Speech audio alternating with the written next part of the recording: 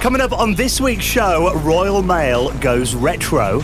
New online-enabled gaming cabinets. And we talk to Australian video games pioneer John Pasfield.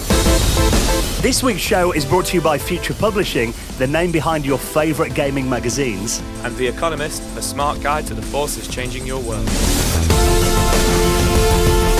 Hello and welcome to the Retro Hour podcast, episode number 206, your weekly dose of retro gaming and technology news with me, Dan Wood. Me, Ravi Abbott. And me, Joe Fox. And a very warm welcome to this week's show. Now, this, of course, is a podcast where we like to call it, we are all still fans of modern video games. We just got to get that out there. But we like to cover what we call the golden age of video games. The retro age, retro games. You think about this, the amount of stuff that we've covered on this show over the 4 years that we've been doing this now.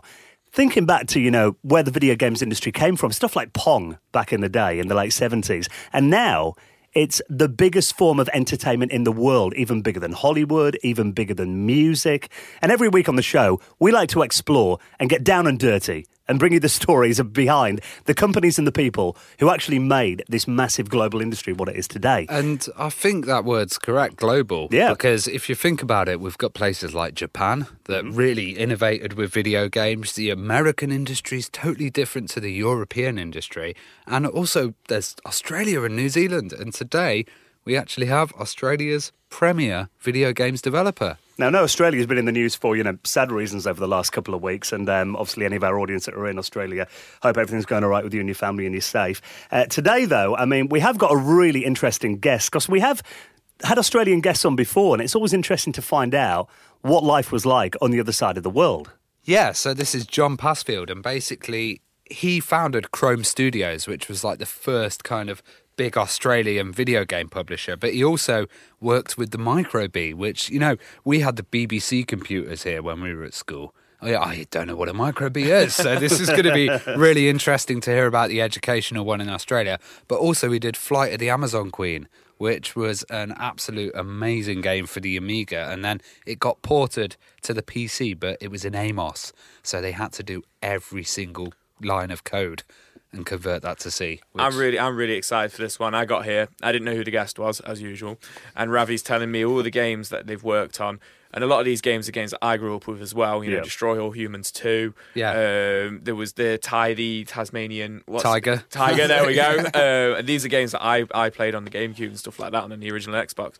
So a real broad kind of like reservoir. Reservoir? And very kind of repertoire. Repertoire. and kind Keep of that in. and kind of very Australian themed as well, because a lot of the stuff, like, he's covered surfing games. Yeah. He's kind of done stuff like that, genres that you'd expect to come out of the Aussies. Yeah. Yeah. It's going to be really interesting. John Pasfield is our guest on the show in around 15 minutes from now. We'll let Joe off as well. He's still got the man flu. I have a little bit. Now, before we get into that, we need to talk about some really interesting stories this week, including how many people have sent us the Royal Mail gaming stamp story.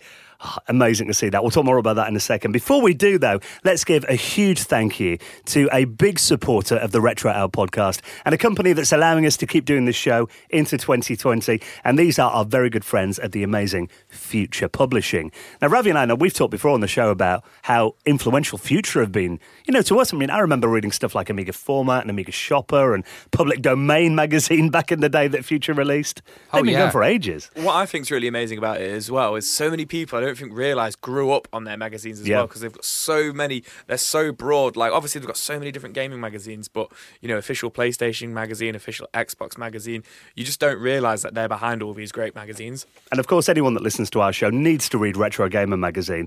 Every single month you can walk into your local newsagent or get a subscription. They cover everything that's happening in the world of retro gaming and take you behind the scenes on the people that made the games and the systems. This month I've actually got a cover feature all about the Analog Pocket, the handheld to play them all. And also Edge magazine you mentioned then, and they've actually got a cover feature this month called all about the Lord of the Rings, Gollum, the new game that's been unveiled as like the next gen game for the PS5 and the Xbox Series X. They've explored that in the latest issue of Edge magazine. That's pretty cool. And speaking of the Xbox Series X, official Xbox magazine, they're talking about the rumours, talking about the launch games this month, and also something what I thought was really cool, because there's been a lot of buzz about Bully 2 recently. Yeah. Apparently, how Red Dead Redemption 2 was built on Bully's social interactions, No which way. I thought was really cool. And they've also got the PlayStation official magazine here, and they're looking at the 2020 preview. So I'm thinking exclusive titles there, probably stuff like Last of Us 2. So whether it's the industry insight provided by Edge or the exclusive insider knowledge of official PlayStation or Xbox, there is something for everyone, and we would like to give you an exclusive offer. Now, if you want to read any of these magazines, subscribe with the Retro Hour podcast. Not only will you be helping out this show, but get this, we want to give you 83% off. That is quite a saving. 3 issues for £3. Normally £18 from the shops. We want to give you 3 issues of your favourite gaming magazine for just £3. Now, all you got to do is tap in this and claim it while it's on. The amount of people we get contacting us a couple of months later going, is this offer still on? You need to claim it while it's running, all right? So head to this website, myfavouritemagazines.co.uk/RH Game. That stands for Retro Hour Game. myfavouritemagazines.co.uk/RH Game with our good friends from Future Publishing. Now, let's talk about these Royal Mail retro stamps then. This kind of came out of nowhere, it seemed, but actually it turned out a few of our friends have been working on these, haven't they? Yeah, so this is a kind of collaboration with Bitmap Books, Supple Studios and UKIE and the Royal Mail. And it's really interesting to see because, you know, I think this celebrating British video games is a great thing to do, and it should have been done earlier. I've always seen, like, I'm a bit of a stamp nerd, I'm going to get stamp nerdy, but I've always seen really cool kind of little stamp presentation packs. Yeah. They did a great Dad's Army one last year, yeah, and this one's amazing, but there's certain things that are going to happen with this one. So there's Easter eggs hidden inside the stamps. Did you know that? So there. Wait, you get an Easter egg in a stamp? Yeah. So Bitmap Books have basically sent out a kind of marketing letter that said there's going to be Easter eggs inside these stamps. So when they come out, which is on the 21st of January, you're going to be able to look inside them and maybe work out some clues and see if there's any hidden messages or references. I'm calling it now, like little dizzies on the back of them or something. Well, it's a set of 12 postage stamps. So these are going to be, you'll get them on letters and stuff, I imagine. That around. A lot of people buy these for collecting, and there's a lot of stamp collectors. But one tip is, if you do buy them collecting, I know a lot of people have pre-ordered them now, they won't hold their value unless you go into the post office and get them to stamp the date on it. If you have the date stamped on it, then that's like the first day of issue. Oh, okay. And that's what the stamp guys go for. Oh, really? I did not know that. What they're talking about here, they are celebrating some of the best British video games of the 80s and 90s. You've got Dizzy, he's in there, Wipeout, Lemmings, Sensible Soccer. There are some really interesting ones that, I would have expected to be on there, but I'm pleased are. Micro Machines. Yeah, I just saw that one, and I literally just thought of Dan as soon as I saw it.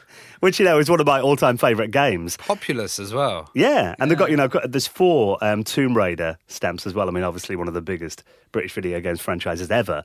But it's great that they're actually celebrating, not only, because I expected Tomb Raider to get a stamp, but seeing stuff like Lemmings and stuff like Dizzy actually getting mainstream recognition from Royal Mail. Obviously having, Bitmap Books working with them, they probably guided them as to which games they should cover, but it's amazing to see. And I've actually been looking through my Facebook feed, and, I've got a lot of contacts on there, work for like Signosis and that, who didn't know these stamps were coming out, and they're like, wow, okay, Lemmings is on the stamp now. Well, I think they're already selling out of quite a few of the pre-orders that they're getting, and I guess that they've put these ones on because these are the ones that they can get the rights for. Because I saw a lot of people going, "Oh, why isn't Jet Set Willy on there?" Yeah. Why, that's maybe a more iconic kind of title, just in its Britishness.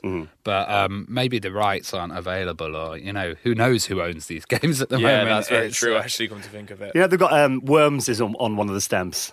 They made it second class, though. Worms is second class. Oh, what? Well, if you look at Worms, though, they haven't got the names of the worms above them. They've actually taken that out. And I was looking on Facebook the other day, and they said maybe because we're all based on members of the royal family. Oh yeah. So I think that's incredible that Royal Mail are putting out stamps dedicated to some of our favourite games ever. I think people who are away from the UK might like them as well. They might be a nice little kind of British thing, because postage always seems really, the British post box. Yeah. It's just games on there. It's a tourist attraction. It's kind of making me sad that I don't really get any post anymore. Get on my bills. Like, what? When Ravi was like, "Oh yeah, these are going to be on people's letters and stuff," and I thought to myself, I don't actually get any post with stamps on. If I do get post, it's all like, pre-stuff from the bank, where it's already like, I was just like, I'm probably not going to get any of these. I might have to stand up to some like junk mailing lists or something just to get some stamps. So let's talk about arcade machines are obviously always really exciting to talk about. And Arcade 1UP, I mean, they've done some incredible cabinets over the last year or so. And now they're doing NBA Jam. You can play this at home now. Yeah, so this is absolutely amazing. So for those who don't know, Arcade 1UP are a big American company who do 3/4 scale arcade machines essentially for the home. So these are small. Yeah, they're smaller. They're like 4 foot tall, kind of 4.5 feet tall, and they're really cool. They're affordable. They are, kind of like game console price, but they're a lot cheaper than going out there and trying to get a retro console, and they're like flat pack as well. They've done some really, really awesome ones over the last year. But yeah, they're bringing out the NBA one, which Ravi has just told me before we started the show, that is completely online enabled. Yeah. So it's online enabled, which I don't know the scale of this because they're going to be doing some announcements at CES and stuff. But basically, that sounds really cool if you could do online play between people. Yeah, I'm hoping it's not just like leaderboards and scores and stuff. If it's actually like playing against people, that's going to be really cool. That would be cool. And they're also talking about including a lot of classics now as well. So it's not just a sole NBA Jam machine. What they tend to do is when they come out, it won't just be like, it's just NBA Jam on here. There's usually like 3 or 4 other games on there. So like the Street Fighter 2 one, I could be wrong on here, but I'm pretty sure the Street Fighter 2 one had Final Fight and then the Punisher beat him up as well. Yeah. So it's kind of like a fighting cabinet. Yeah. So it was a bit like a fighting cabinet. The Mortal Kombat one had Mortal Kombat 1 and 2 on it.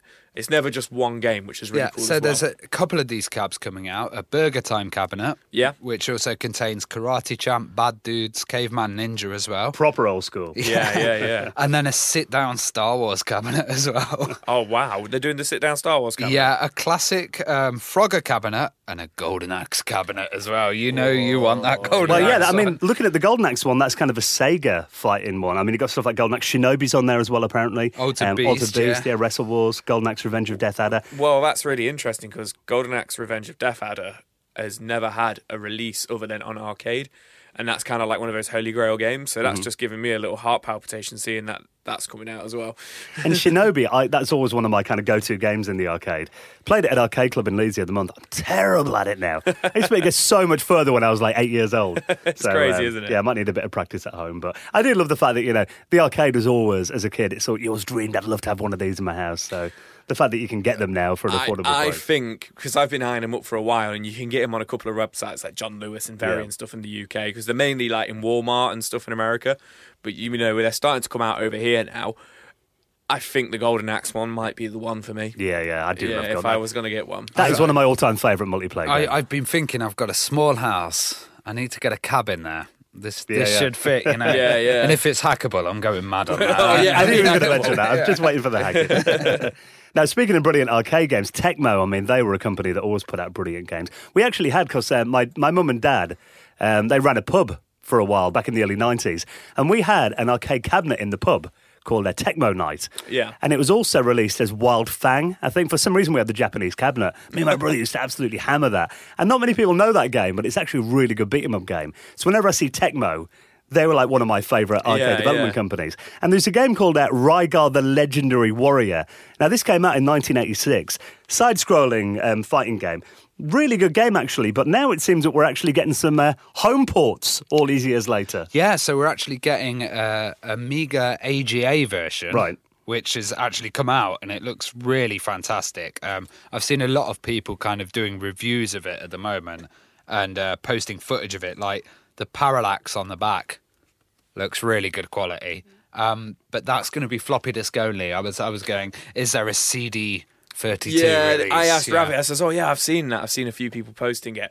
And I was like, are you going to pick it up, Ravi? And straight away he went, well, it's not on the CD 32. So. but also it's a bit of an improvement on the original arcade, just with the extra kind of features that you could do in AGA. And it comes from the same guys who were behind Bomb Jack Beer Edition. Oh, right. That was really good, actually. It was a great put of Bomb Jack they did to the Amiga. Well, with that CD, can you not just make your own CD? And maybe I can make it bootable. That'd be easy enough. I want the official case. Yeah. Well, this is a free download.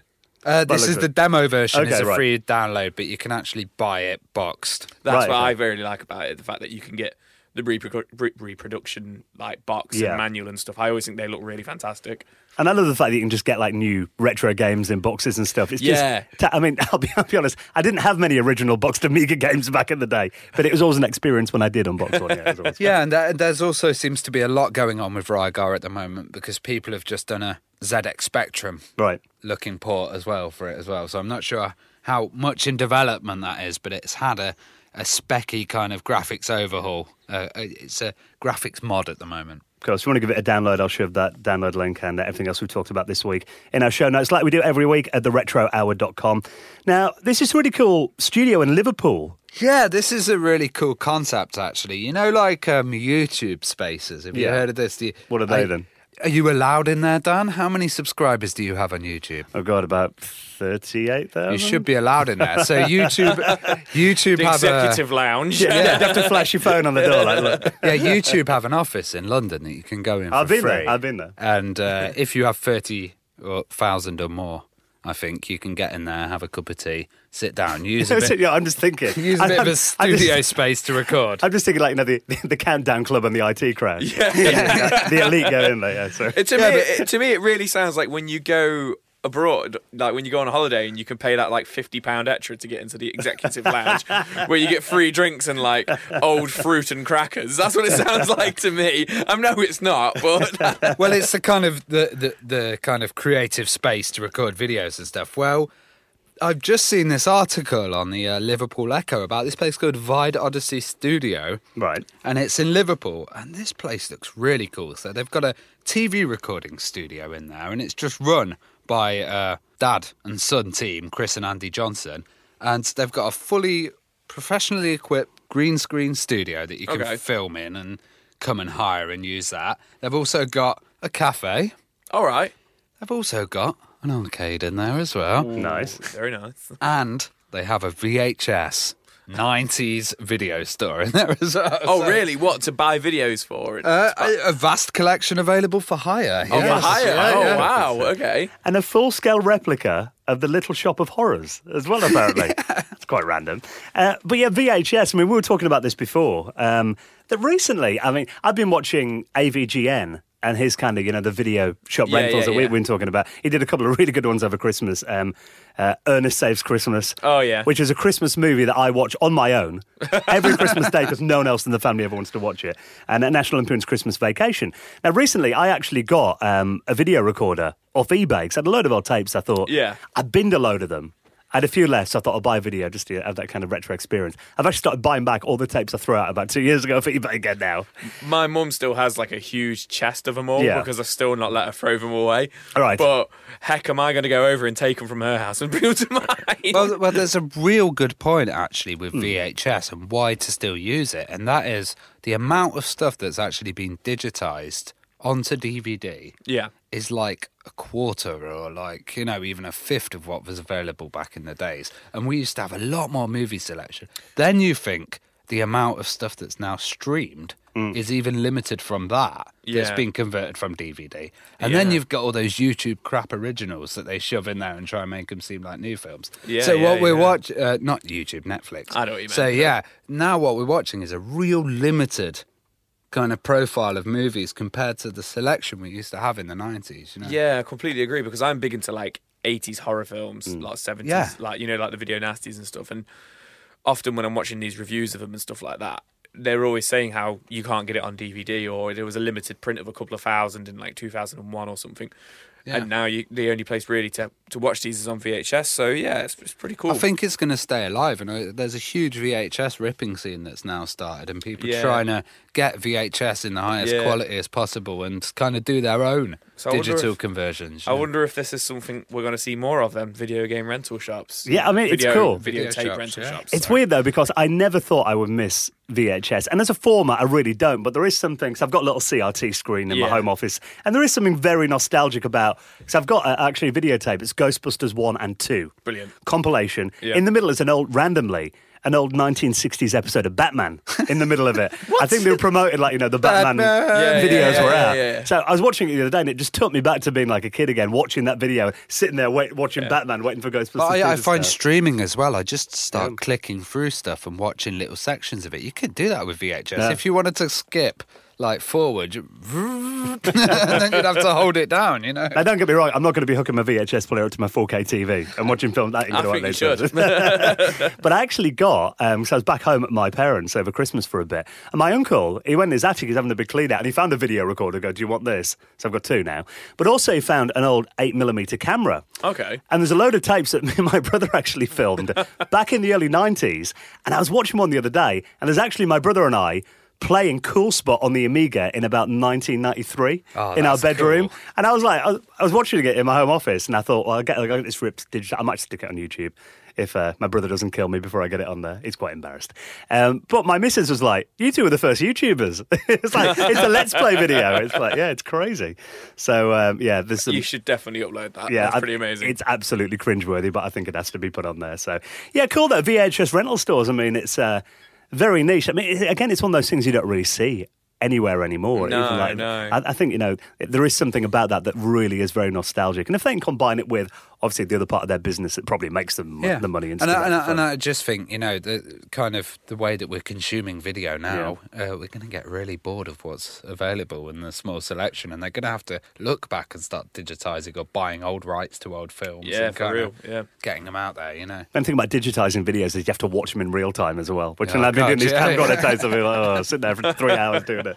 So if you want to read more about that, Liverpool Videocity Studios, so we'll put that in our show notes at theretrohour.com. Now, we've got our retro picks on the way in a minute. Before we do that, let's give a big thank you to another huge supporter of the Retro Hour podcast, and these are our very good friends at The Economist. Now, The Economist covers so much, obviously the economy, finance, but also world politics, business, science, technology, arts, the environment, video games. And speaking of technology, every week we have a look through The Economist for something we found really interesting. And this week, one of our favourite topics, space. Yeah, so we're actually talking warfare in space here, which is a new thing that, we've not really heard about before. And Americans are seeking a faster way to launch military satellites. So this is crazy. Satellites are really important to us. We get all our communication and information from there. The new kind of trend is shooting down satellites. So India shot down a satellite with one of its own missiles in March, and China blew up one of its own in 2007. So the ante is being upped.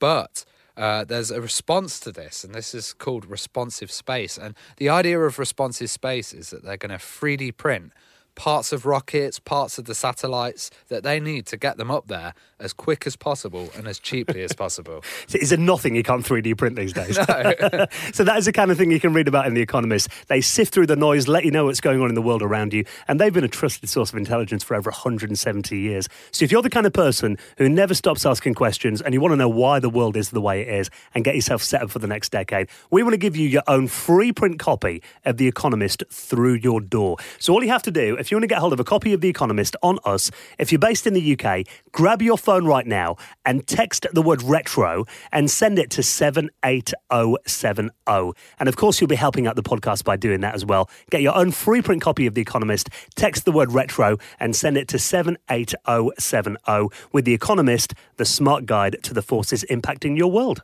Now, also every week on the Retro Hour podcast, we roll out the red carpet to our VIP members.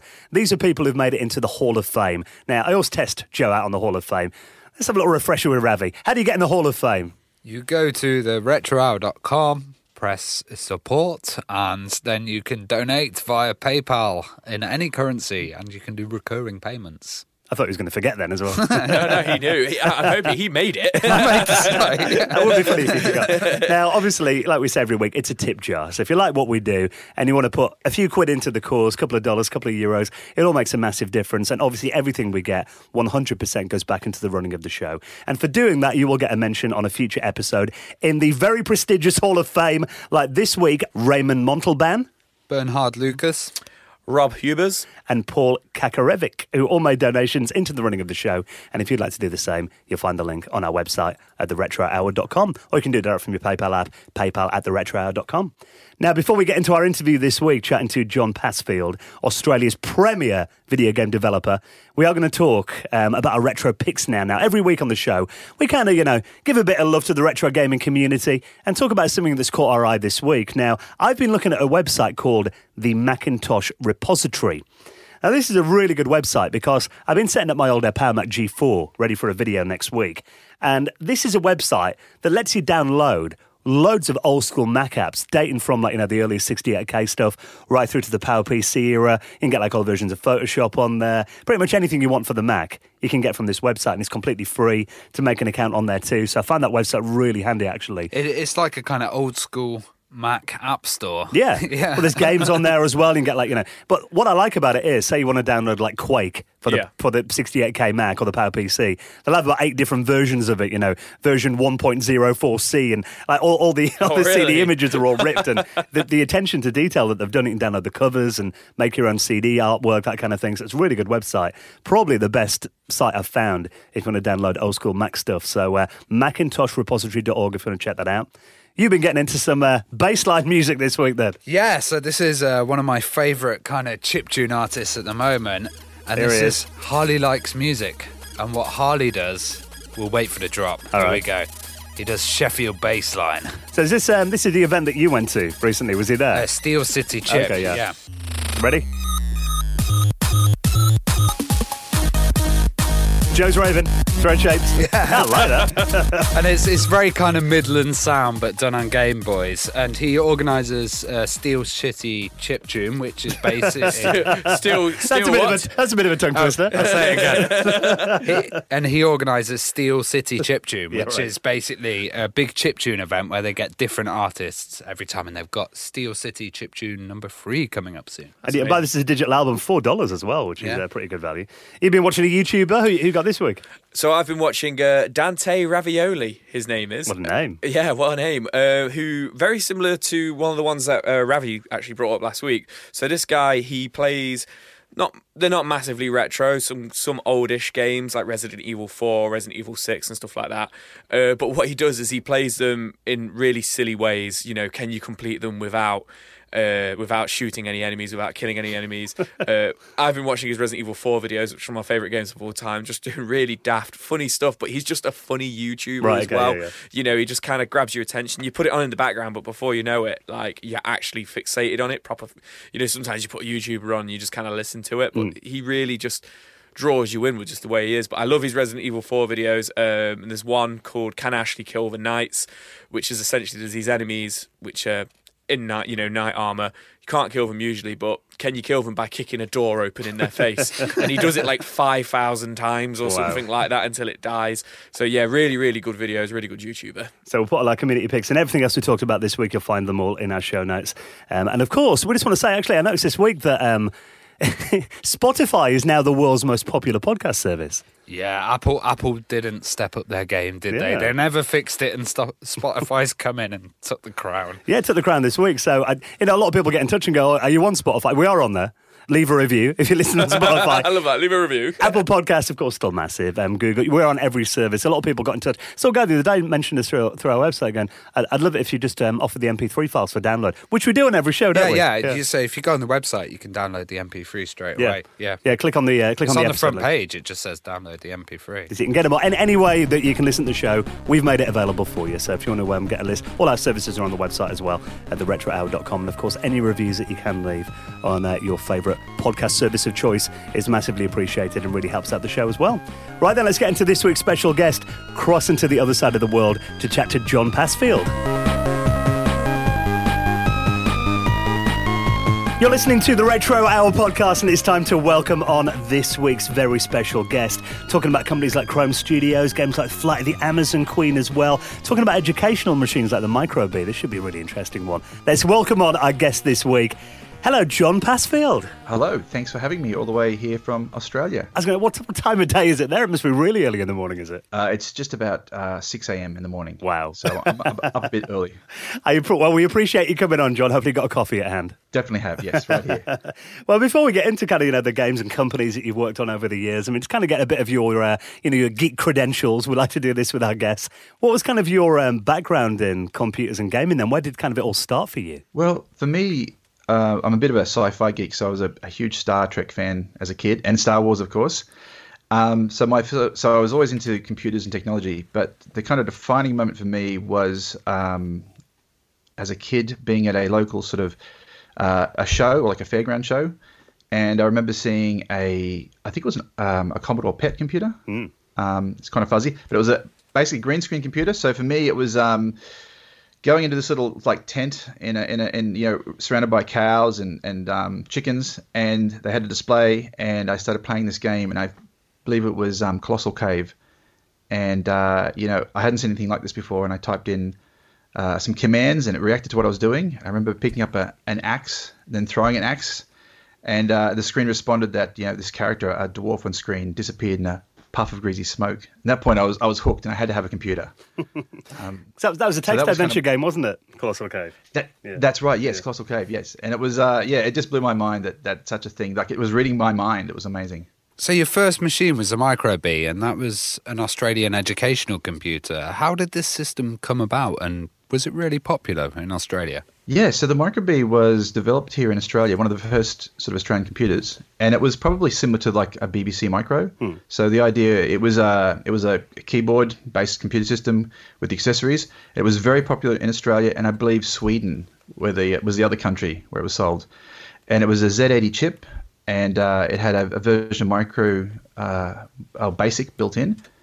And yeah, they used it in schools with things like Turtle computers and some educational programs. So that was also one of my big exposures, was then at high school, actually having microbes at the computer labs. Well, what was basically probably an old tech drawing room with a computer in it.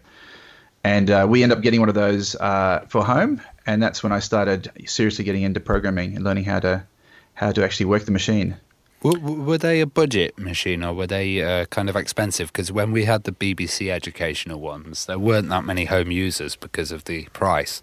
Yeah, I think the similar thing with the Micro B, it was close, I believe, like 399 Australian dollars, which was probably a bit of a price to pay back then. I remember begging my parents to get one, and my dad was really, we don't need a computer. He was a technician, so he was a tech sort of guy. And then he eventually caved in and got one, and he himself actually really enjoyed it. He loved programming little mathematical equations into it. But yeah, it was a sort of situation where I had one. No one else really, even though they're at the schools, no one else had one. And because I started making games on it, I didn't tell anyone because it was such a geeky thing to do. So none of my friends knew that I actually made games on the system. With the Micro B, were you kind of like self-taught with the programming then, and how did you find that? Yeah, I grew up in a country town in Australia, which is northern New South Wales. So this is a small town with close to 3,000 people living there. And there were no real, you couldn't go to the library, there was no Google. So the nearest sort of place with any sort of information and knowledge was another town, which is 30 kilometers away. And there were a number of books for the Micro B, and there were two sort of books called the Wildcard series. So I got one of those books, saved up for it and used that, read that, and sort of learned how to program from that book. And the other one was, I believe it might have been a British author. There was a whole series of listings, like big book of games you could buy. And these are almost like Dorling Kindersley, if I'm saying that right, books. And they would have listings in them. And that was a great way for me to sort of type those things out and learn from that. Mostly adventure games. I mean, were there any Australian game developers and companies that you looked up to at the time, or was it stuff from overseas that you were mainly playing? Yeah, all overseas. There wasn't, again, it was sort of thing where I knew there were computer game companies around, but I didn't see anything like that in Australia at the time. And I'm sure there was. There was Beam, Melbourne House was making stuff in Melbourne, like The Hobbit and great games like that. But I never made the connection that they were here in Australia, even though they're called Melbourne House. So yeah, it was kind of me by myself in a country town making games, and most of my exposure was really through magazines that came in from the US and also from the UK. So I used to go to the local newsagents. Quite lucky that they stocked a lot of great stuff, and we're very lucky that we actually received like the second issue of 2000 AD. Missed the first one, so I never got the little floating disc on the front cover. But that was sort of my introduction. We got a lot of stuff through from the UK and the US, so that was the way I learned about computers. I remember reading letters in like British magazines back in the day from like readers in Australia. You know, whenever you got like a British reader complaining that, I have to pay like £4 for your magazine. And all the Australian readers would be like, yeah, we like triple the price over here by getting them on import. So, it was you had to be quite committed, I guess, to actually pick those overseas mags up at that price. Exactly. And it was, but it was great because, a lot of the games, I felt like I played them, although I never had played them. And that sort of influenced stuff I made. So, I'd read about Jet Set Willy. A lot of those games that were Spectrum games and I guess early Commodore 64 games, and I try to emulate those games. Halloween Harry is that was the second game I made on the Microbee computer, and it had a lot of stuff like I went through and named all the rooms funny names, and that was inspired directly from games I'd read about in the magazines. But yeah, it would have been great to. I mean, the magazines were expensive, but then also the computers were quite expensive as well. Well, in grade 10, you created your first game, which was a Pengo clone, Chili Willy. What was the process of kind of creating that game, and how did you end up finding a publisher, especially being at such a young age? Yeah, so what we had, again, with the sort of influx of magazines and stuff through our newsagents, even though we're a small town, we also had an arcade. So this is back in the 80s. So it seemed like everyone had arcades. So we had stand-up machines like Space Invaders, and then we had Pac-Man, and then little corner shops. We called them tuck shops. It's like they were always near schools, and you'd have your lunchtime order, and they'd go up to the tuck shop and they'd fill those orders for the kids. They had machines as well, and I got hooked on Pengo, and I was playing that a lot, and I thought I could probably make this, just being naive and not knowing any better. So I went home, and over the Christmas break for holidays, I sat down and started making a Pengo game. And when I finished it, this was on the Microbee, I thought I should try and do something with this. And in the back of the manual was the company called Honeysoft, and they were the software version or the software label of Microbee computers. So I just made a cassette tape version and sent it down to them. And then, a few weeks to a month later, I got a letter saying, "We love your game. We'd like to include it and publish it." And I wrote back and said, "That'd be great." And that was kind of it. There was no contract. And the next thing is they sent me some cassette tapes with my game on it. And the one computer shop where I bought the books and how to program, it was there for sale for like $12. Do you remember the first time you saw it on a shelf? I think it was probably, I was shocked when I got it in the mail and seeing this bright orange cassette tape cover. And it was very, the cover was printed on a dot matrix printer. So it wasn't like, the magazines that showed the amazing artwork of like the Spectrum games. It was a bit low rent, a bit cheap looking, but it was an amazing feeling. It was like I didn't quite get it that this is something that was that I should be amazed about. Again, I didn't tell my friends that this was out because it was such a geeky thing. And my wife, who I went to school with at the time, she had no clue until much later that I'd made these games. The next game you worked on was Halloween Harry. Was that the following summer holidays that you worked on that one? And was that a popular title? Yes, exactly. That was the following holidays, and that was around the time I think Ghostbusters was coming out, and so inspired by that, and also as I said, I was inspired by a lot of the British games I was reading about in the computer game magazines, and so that was basically a room-based game. I wanted to make something original because Pengo, is copyright by I think Sega. And, of course, Chili Willy is a name which is, a cartoon character. So I completely ripped off two intellectual properties making that game. So I thought I'll do something original. So, created the idea of Halloween Harry, a ghost hunter. And each room was a set location where you'd run around the rooms, collect items, shoot bad guys, avoid traps, and escape to another room. And when it came out, so they took that and I sent to the Honeysoft and they published it. And it seemed to have a lot of fan followings in Australia. So I get people who still remember the Microbee game, but of course later we remade it. But but it was I was quite proud of it because it was original and it was a fun game. One thing I love as well about the fact that you made Halloween Harry, you don't get many seasonal games anymore. And we were talking over Christmas on the show and Halloween as well. It's kind of a period when I like to play games that are made for that season. And I guess maybe there's something about the fact that, those games are only on sale during that time and they're not going to sell the rest of the year. That could be a reason why you don't get many like Halloween or Christmas kind of games. But I do love the fact that, that there is stuff that is around the holiday kind of times. Yeah, and I had no clue about that when I was making it. I thought it's spooky and scary. Halloween makes sense. And it was only when we did the remake and Apogee said that very reason. They said you can't call it Halloween Harry because it'll only sell during Halloween. So we had to come up with an alternative name, which was Alien Carnage, starring Halloween Harry. But I do think I look at like Mariah Carey and her Christmas songs, and I think every year it's always there. So it'd be nice to have that game that does sort of at that time of the year just sells bucket loads. That'd be lovely. And Mariah's money, it'd be nice. Oh yes, that'd be great as well. Well, when was the first time that you saw or heard an Amiga, and were they really popular in Australia? Yeah, so Amigas were popular, and it's funny because just to go back a bit about getting the Amiga, so I finished Halloween Harry, sent it off to Honeysoft, and then graduated from high school. Then went on to do. I had no idea what I wanted to do, but I thought I'd do computers because that's what I was working with at the time. The idea of making a computer game career wasn't really. Couldn't see any way to do that. So I went to university, studied computer science, then graduated. At university, I actually made games. So I made a text-based adventure on the local VAX computer.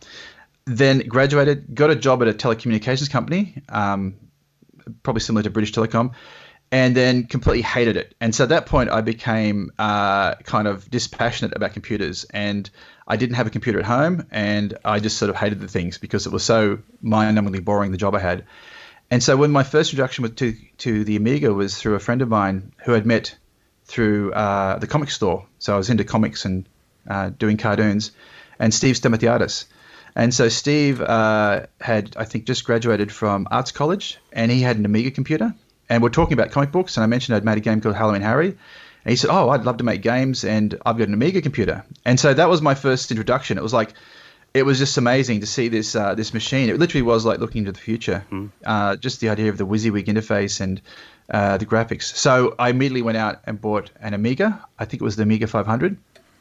And and we both decided, let's make a game. Let's remake Halloween Harry. So I flipped from hating computers after my job to suddenly falling back in love with computers again, thanks to the Amiga. That's amazing. And was there any challenges porting Halloween Harry to the Amiga, or was it quite smooth? Yeah, well, there were challenges. So, because again, I programmed my original games in BASIC with a little bit of machine code to do things like sound effects and some stuff where the machine language, the BASIC wasn't fast enough. And so with the Amiga, we bought Amos, and we started using that to develop the game, and it was working fine. But again, it was still a bit challenging. But what happened was we foolishly decided, this sort of leads into, I guess, Amazon Queen. Monkey Island had come out, and we decided to start making another game. And at this stage, we'd met some friends of ours who were also making games because it's a very small community. And so we decided to split it up. So they started taking over Halloween Harry, the actual programming of it. So it was. So we developed it on the Amiga, and also eventually it came out on the PC though. How did you end up getting it published with Apogee then? Because they were a huge kind of publisher and had some fantastic titles at the time. Yeah. So what we did was we had Halloween Harry going, and we had a local company in Brisbane where I moved to after graduating university called Menacom, and they did a lot of business software, but they also distributed shareware from overseas, and they were doing the Apogee distribution.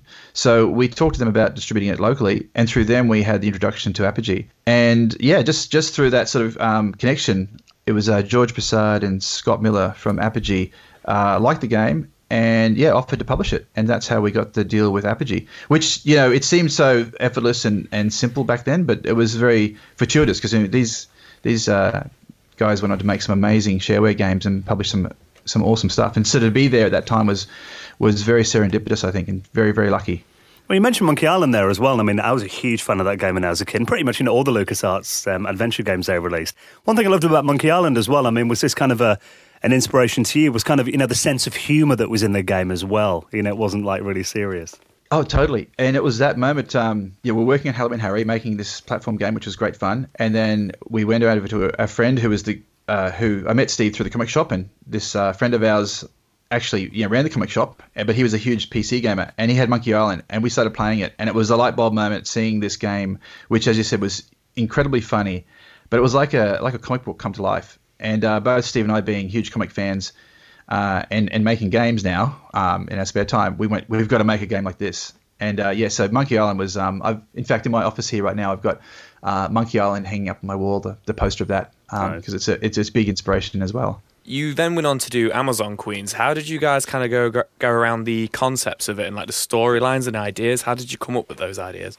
Yes, so after playing Monkey Island, there was we went and started to play as many games as we could, and we were gravitated towards Lucasfilm games because they just were, no offense to Sierra games, but they tended to have some logical puzzles where you kind of died for no reason, and Lucasfilm games are just free-flowing and fun to play.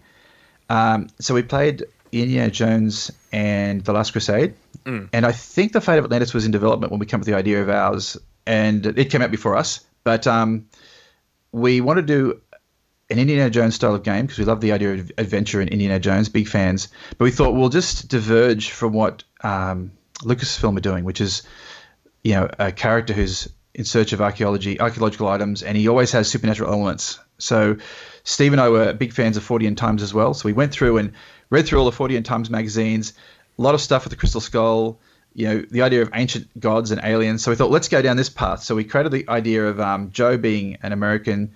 We set it in the 50s, and then we come up with the idea of it being science fiction themed and have the whole element being science fiction based. So that's sort of how we came our idea. So it was definitely a riff on Indiana Jones. And again, we wanted to make it really funny. I'm not sure that we succeeded on that, but we had people who really enjoyed the game. Which tools did you use to create the game, and kind of how big was the team? Yeah, so the tools we used was, again, Amos. And Amos was perfect for that. So I wrote the game editor in Amos. So we built this editor first where we could load up a graphic screen and start plotting out little walk zones and hotspots to click on. And then we exported that file out for the actual game engine to read in. So the entire game was playable start to end in Amos. And the team size was initially just myself and Steve. So I did the programming and the editor and writing and design, and Steve did the art and design as well. And so it was just the two of us beavering away. And at this stage, from the success of Halloween Harry, we actually set up an office. So we had a little place in Brisbane. And so it was the two of us by ourselves in there for a while, working away on this game, basically completely Amiga-based until we signed with Renegade.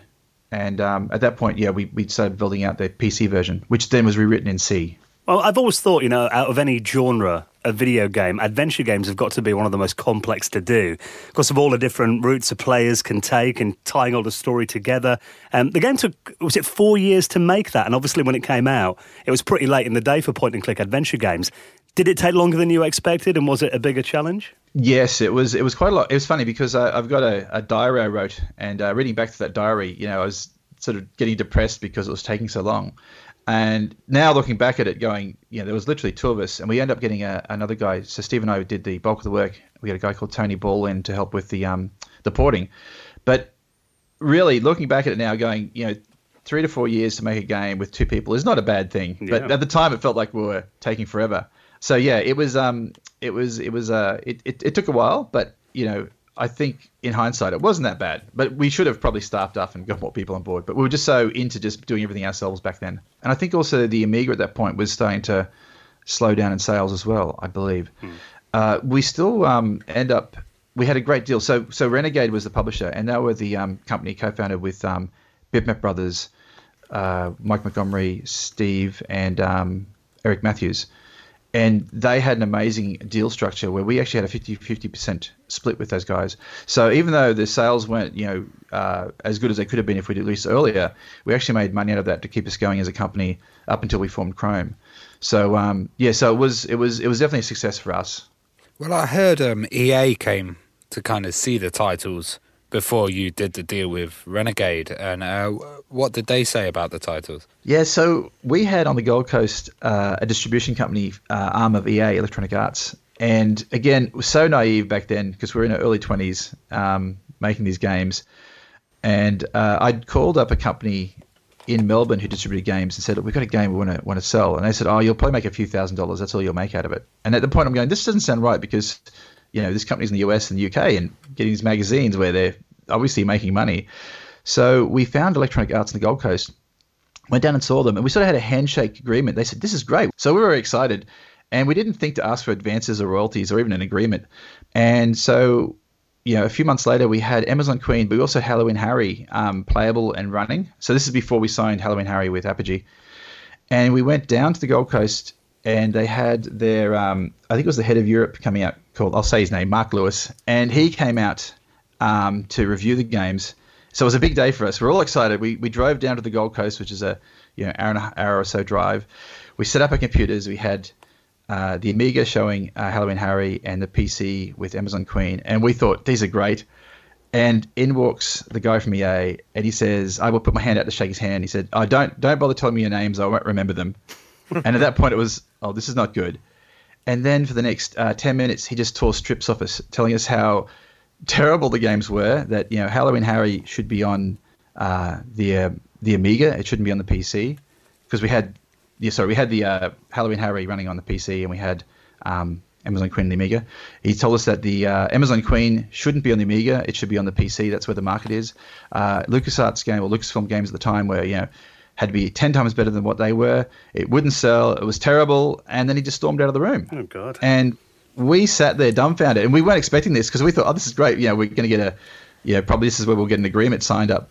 And I looked at the Australian guys, and I said, what does that mean? And he went, oh, I guess we're not publishing it. And we were just dumbfounded. We packed our computers up, and we sort of walked out, and I said, oh, thanks for nothing. And we got back to Brisbane, and we were all completely, depressed with the whole thing. And I thought, bugger this. So I got all my, luckily, collection of magazines from over the years, like, CU Amiga and all those magazines that I was buying every week, and went through and just got a list of every single publisher in the UK. So Ocean and Renegade and US Gold, and put together a disc of Amazon Queen and sent them off to each of the publishers, just hoping that we might hear something back. And and Renegade was the cool kids at the time, because they were publishing a joint venture with Bitmap Brothers, who did Speedball and, as you guys know, all those great games. Yeah. And it was then a month or so later that we got a phone call, like late at night, I think it was late at night. It was a guy called Graham Boxall, who was a producer for the Bitmaps, and said he liked the game. And it was amazing. So it was like suddenly somebody saw the value of what we'd made, and that's how we sort of led on the way to get published by Renegade. Who needs EA anyway? That's right. Ironically, though, having through my career, I worked at Pandemic, and ironically, EA acquired the company. So I ended up quite not by choice becoming an EA employee. So it was very odd. Having said that, though, they're very nice to work for, and they do have a free Game of the Month club, which is nice. Well, obviously, back in the day, having a really attractive box on the shelf could be like a big part of what would sell a game. I mean, how much involvement did you have in that? Because I know the cover art was different for the American version, wasn't it? That's right. And what was great with Renegade was they were just such a really forward-thinking company and really creator-friendly. So when we signed with them, not only did we get like a 50-50 revenue split, we had full control and final say on artwork and packaging. And they were really inclusive. So we actually flew over to the UK for a few months to finish off the game and do voice recording, and then look at all the artwork and that sort of stuff. And we had a friend of mine, Pete Mullins, who actually I work with at the moment. We're doing watch games and some new games together. He's a comic book cover artist, and he did the art, the box art. So it was pretty amazing. So we did all that, and we had a dream run. And it was amazing to see that as a box on the shelves. It was incredible. But with the US version, was Renegade at that stage was negotiating, I think, a sale to be sold to another company, and Warner Interactive bought them. And so immediately that even though our agreement said we had full say over everything, the Warner side didn't really care. So they presented to us this new artwork, which was, as we looked at it, it was like a still shot of a guy playing golf. And they'd obviously painted over it with Joe King. And they had, in the background, they had things like cobras, which you don't find in South America, which is where the game was set. So it was a terrible cover. And by that stage, it was kind of like, oh, here's the cover, and we're going with this. And we didn't have any time to say, hang on, that's not a very good cover. We need to change it. And it sort of came out with that cover. So that's why the covers are very different. We had little control over that because of the company sale. But it's fun to look back at, because it really is. I don't know if you've had a close look at it, but It's yeah. As I said, I think Joe's still wearing golf shoes in the in the picture they painted. I've got it on Google now. Yeah, he is. He actually is wearing golf shoes. And he's like a golf pose with the baseball bat. It's just, it's pretty bad. Which I'm biased, but. Well, we recently talked to Pixel Heart Games as well, and they mentioned that they've just got your permission to do a Dreamcast port. Do you think it's kind of crazy seeing people porting your game for old systems in 2020? It is incredible. I mean, because I had this situation a few years back where I was contacted by an Israeli company who wanted to bring it to the iOS and Android. And then Robert reached out as well with regards to the Dreamcast. And I think it's incredible because I love my Dreamcast. It's in the garage. I'll have to dust it off to play it. But the thought that there's, it's not surprising actually because I listen to your show every week and I know there's a huge market for retro games and this idea of doing demakes now or remakes on the systems. So I'm just honored that it's going to be there. It's incredible. One thing that we did do, or I did at least when I got the rights to Amazon Queen back, because from Chrome we sort of had all our rights within Chrome. When I left Chrome, I took rights back to my old games. I had the freedom then because I owned it. I could do things, and so I made it freeware. And the Scum VM community took it and really made it accessible so anyone could play it on any system. And I think that's really helped giving it life. If I hadn't have done that, I think it would have been probably a dim memory in the history of computer games, but as it is, it's being able to be ported to many systems. So that's pretty crazy that all these years later, people are still playing it. And it's great the games are more accessible now than they've ever been, isn't it? That vast back catalogue. It's crazy. You can just play them on anything now. It is great, and I think this is the importance of owning your own games or owning your own intellectual property, so to speak, because you could have a situation where if it was like a bigger company, they might bury it because they don't want anyone to do anything with it, but it's not worth their while to do it themselves. And situations with Robert and Liron, who's doing the iOS version, they're very small companies and they can, a lot of stuff's driven by passion. And I think that's really exciting because then the fans and people who have these old systems, it's not like Electronic Arts is going to make a Dreamcast game anymore, but there are fans out there who love these games and as almost like a hobbyist type thing or a small company can do it. So I think owning your own intellectual property lets you then talk to these people and actually say, yes, go ahead, make this. So it's very exciting. Well, a thing that we always kind of associate with Australia is surfing. And we're wondering, were you surprised that there wasn't that many surfing titles out there, especially with popularity of games like Tony Hawk's Skater? And I do remember some early surfing ones like California Games and stuff like that. What made you kind of get into surfing titles? Yeah, that was really interesting. So Steve and I were based in Brisbane here, and we finished Amazon Queen, and we're making lots of little prototypes, and we're trying to get a new game off the ground called Stereo Jack, and we almost had it signed with Renegade, but that at the stage, the company had changed and was Warner Interactive, and we were approached by somebody who wanted to make a bodyboarding game. So the very first one we made was Mike Stewart's Pro Bodyboarding, which was on the PC, and it was a game where you bodyboarded. It was in 3D. And that was great for us to learn more 3D technology. And there weren't that many games. He was a passionate. He was actually Robert Walsh, so he became one of the co-founders of Chrome Studios. And so he was passionate. He was a surf photographer and loved bodyboarding and surfing. And there was a big gap in the market at that stage. And then with Pro Bodyboarding, we used that to get a deal with, I believe, Mattel or one of the other companies in the day, and made a surfing game. And so, so that's how that sort of came about. But once we did that, I think we started seeing things like Kelly Slater's Surfing and a lot of other ones coming out. So the market sort of started growing then. So after that, what made you decide to start Chrome Studios? It was a bit challenging. We actually made, before we founded Chrome and did Pro Bodyboarding, we actually made a sequel to Halloween Harry. So we made Halloween Harry along with Amazon Queen. And we made a sequel called Zombie Wars.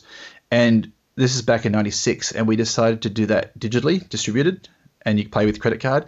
We're just a little bit too ahead of the curve, and the PC market was challenging. And at that point, we had our PlayStations, and we were like, this is amazing. We've got to be here.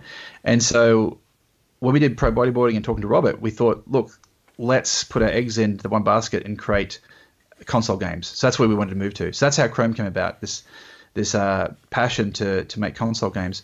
And one thing we're missing, Steve and I, was the kind of business nous, and that's where Robert came in, and we went and started shopping around Mike Stewart's, and Robert got us deals, and you needed to have a publisher in order to make console games.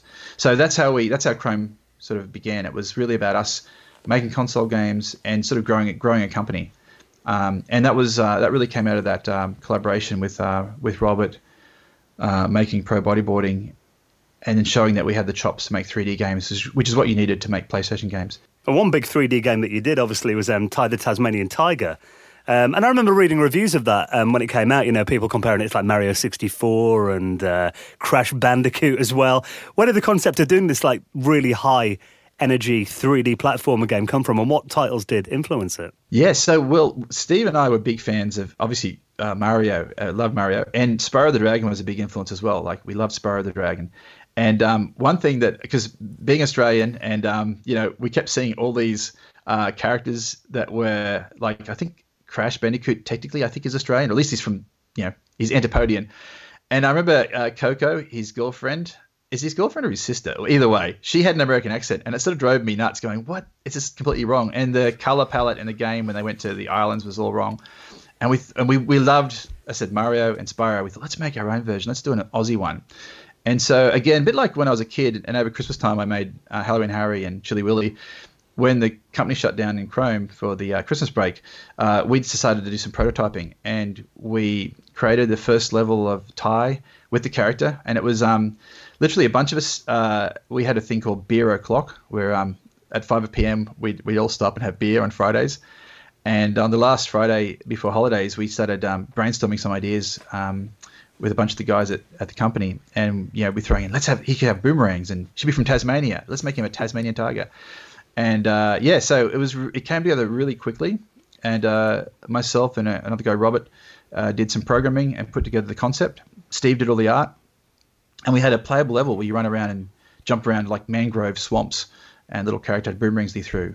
So that's sort of where the idea came about. It was really from the love of these great classic platform games. And then it sort of grew from there. And I think also Jack and Daxter came out as well, and that was a big inspiration, just the colourfulness of the world.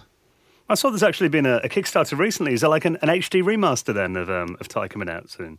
Yeah, so it's actually out now. So Ty came out on Steam, and that was the first iteration, and it oddly enough became one of the highest rated Steam games. So, because when we first released Ty, it was, there was a little bit of people thinking it's a bit silly and a bit over the top, very, very Aussie. But apparently there's a lot of kids, I guess now, who are adults who are on Steam and love it. So it came out on Steam first, and then with the Kickstarter, that was to get it going on the Switch, Xbox One, and PlayStation 4. And I believe all the targets are hit, so it should be coming out quite soon on those platforms. And I'm excited. I have nothing to do with Chrome. I left Chrome in the mid 2000s, but I'm very excited to play the game because it is fun to play. And I had a great time working on it. Well, you also based loads of voices and dialogue on real people. So did you have like a lot of your mates and stuff and kind of staff members in Ty the game? Yeah, totally. The entire characters, they're all drawn from people we know. So we had our associate producer Lindsay. He sort of dressed. His dad was a research scientist who does work with turtles up north. And he actually did, I believe, like marine biology. And so he became one of our producers, and he'd wear the typical Steve Irwin green khakis. And so Ranger Ken in the game is based on him. We had Walshy, he had a nickname Duke. The Americans called him Duke. So we made him a character in the game. He was a surf life-saving platypus. Bruno, one of our lead artists, his girlfriend was Shazza. So we put her in the game as Ty's girlfriend. So yeah, we put a lot of our friends and family in there. And what's really interesting is a lot of the dialogue, we, again, like Amazon Queen, we're inspired by a lot of British TV shows and American TV shows for jokes. We went back and mined a lot of the Australian culture. We had characters like a TV presenter who used to present science shows. His name was Julius Sumner Miller, and we made Julius the Koala that character. And we're very lucky that we got to work with some great Australian voice talent. We recorded in the UK, but the great thing is there's a lot of Aussies, as you probably know. If you go to a pub, chances are you'll be served by an Australian. So we got a lot of Australian voice talent over there as well. And yeah, it was just great to have that it really was not just myself but the entire team. It was the flavor of the team in the game, and even down to things like artwork. The people were referencing material from places where they lived and making sure that the color palettes of the trees and just the way things looked like they do in Australia. So, yeah, for us it was very personal. It was a great experience. So another big successful game you worked on was Destroy All Humans 2. It must have been really fun working with some big actors like Anthony Head. How was that? Yeah, well, that was really fun. I didn't actually work with Anthony Head, unfortunately. That was our director in the US. Okay. But I did sit on some sessions. Yeah. But having those guys, because again, Buffy the Vampire Slayer, a huge fan of that show, and having Anthony in the game was pretty amazing. Even though I didn't sit in on the sessions, it was just good to have him in a game that I worked on. That was pretty exciting, and it was good for me because I came in as the creative director on that. So I'd sold my shares in Chrome, took a break. Pandemic was set up here in Brisbane, Australia, and I knew the guys who worked there. And Brad Welch, he was the one of the creators of Destroy All Humans, and he was the lead designer, creative director on the first one. And he'd finished the big slog of getting the first one out the door. And he was like, I just want to sit back and design levels. I don't want to have to manage this whole process. And I kept getting a call from Pandemic to come in and have a chat and look at their game because they were finishing up Destroy All Humans. And Brad decided he wanted to have a bit of a break next. And eventually I was turned into sort of like job interviews. So eventually they said, look, would you like to work on the next one? And at this stage, I'd been going in and giving them notes and just playing the game. And it was a really fun game. I thought this would be really cool. So, that's how I ended up becoming involved in Destroy All Humans 2 and being creative director on that. And it was great working with so not only having the great voice talent like Anthony Head, but we just had a really great team of people, who I'd played their first game and was a fan of their game. And I got to work with them in making the second one. So that was really cool. Well, when did you leave Chrome then? Was it 2005? What was kind of the story there? Yeah, so it was probably business, not creative conflict, more business conflict. Just the way one of the directors was taking the company, I didn't agree with. So at that point, I decided I should leave, and so it wasn't. I wasn't happy with how it was going, which is a bit sad because I think one of the great things with Chrome is we always had this idea of creating something original, but also doing licenses. So Chrome had a lot of licensed things like we did like Barbie's Sparkling Ice Show, we did Goofy Extreme Skating, skateboarding, but we're also doing original properties like Ty, and had a game called Cat Burglar in the works, and we'd set up a sort of a structure trying to get harness or foster the upcoming talent, other people in the company. So we had sessions where people would pitch their game ideas, and we had a few really cool ideas that we were because up to that point it was sort of Steve and I were the creative directors, and we were the guys making this is our game, make it. We had some really cool stuff in development that people were prototyping that we were hoping to take out, and they were all original properties. Sadly, I think they kind of went the way where it was really just making licensed products, which isn't a problem, but it's a problem if you're tens of thousands of kilometers away from a head company. So when the global financial crisis hit, Chrome only had licensed products. They didn't have any original stuff in development, and they didn't own anything. So the first thing that happened was all the companies went, well, we're going to pull this back internally or not develop it. And so that really impacted not just Chrome, but a lot of companies in Australia. So I'd left before that GFC happened and before the collapse of Chrome. But it's a shame because I think it could have kept growing and could have been strong. The embers of Chrome are still there. There's a small team, and that's the ones who are behind the Kickstarter and getting the updates out. Well, what are you working on these days then? So I've been doing games my entire life, and I still do games now. But I thought I'll just do a bit of a break and do some enterprise work, so non-game work, because I'd only done games at that point. And the job somebody wanted me to do was exactly this work I'd done 10 years before at Pandemic. I thought, I don't want to do this again. And I was also really keen just to make cool mobile games, and I had an Apple Watch, and I wanted to make Apple Watch games. And I thought it's easy to do that if my day job isn't games. It's easy for me to own my own game technology if I'm working for an enterprise which doesn't care about what I do. So that's what I've been doing for the last few years. But I've been making lots of games. So I've done a number of Apple Watch games. The most recent one is a game called Kepler Attack, and it's doing really well on the App Store. And again, I mentioned a friend of mine, Pete, who did the artwork for Amazon Queen. We're developing another game right now, which we're gonna do a live development. We're gonna put it out on the web, so you can play it in the web browser, and start developing it live. But yeah, so that's what I'm doing. So I'm still making games. I'm still getting stuff out there, but a lot more smaller and personal projects. And the one I'm working on right now, as I was going through some of my notes for this podcast, I was going through and I found a design document from 1994 for the very game that Pete and I are making now. Because I said to him, we wanted to make this game for years, and I didn't realize how many years it was, but hopefully that'll be out this year.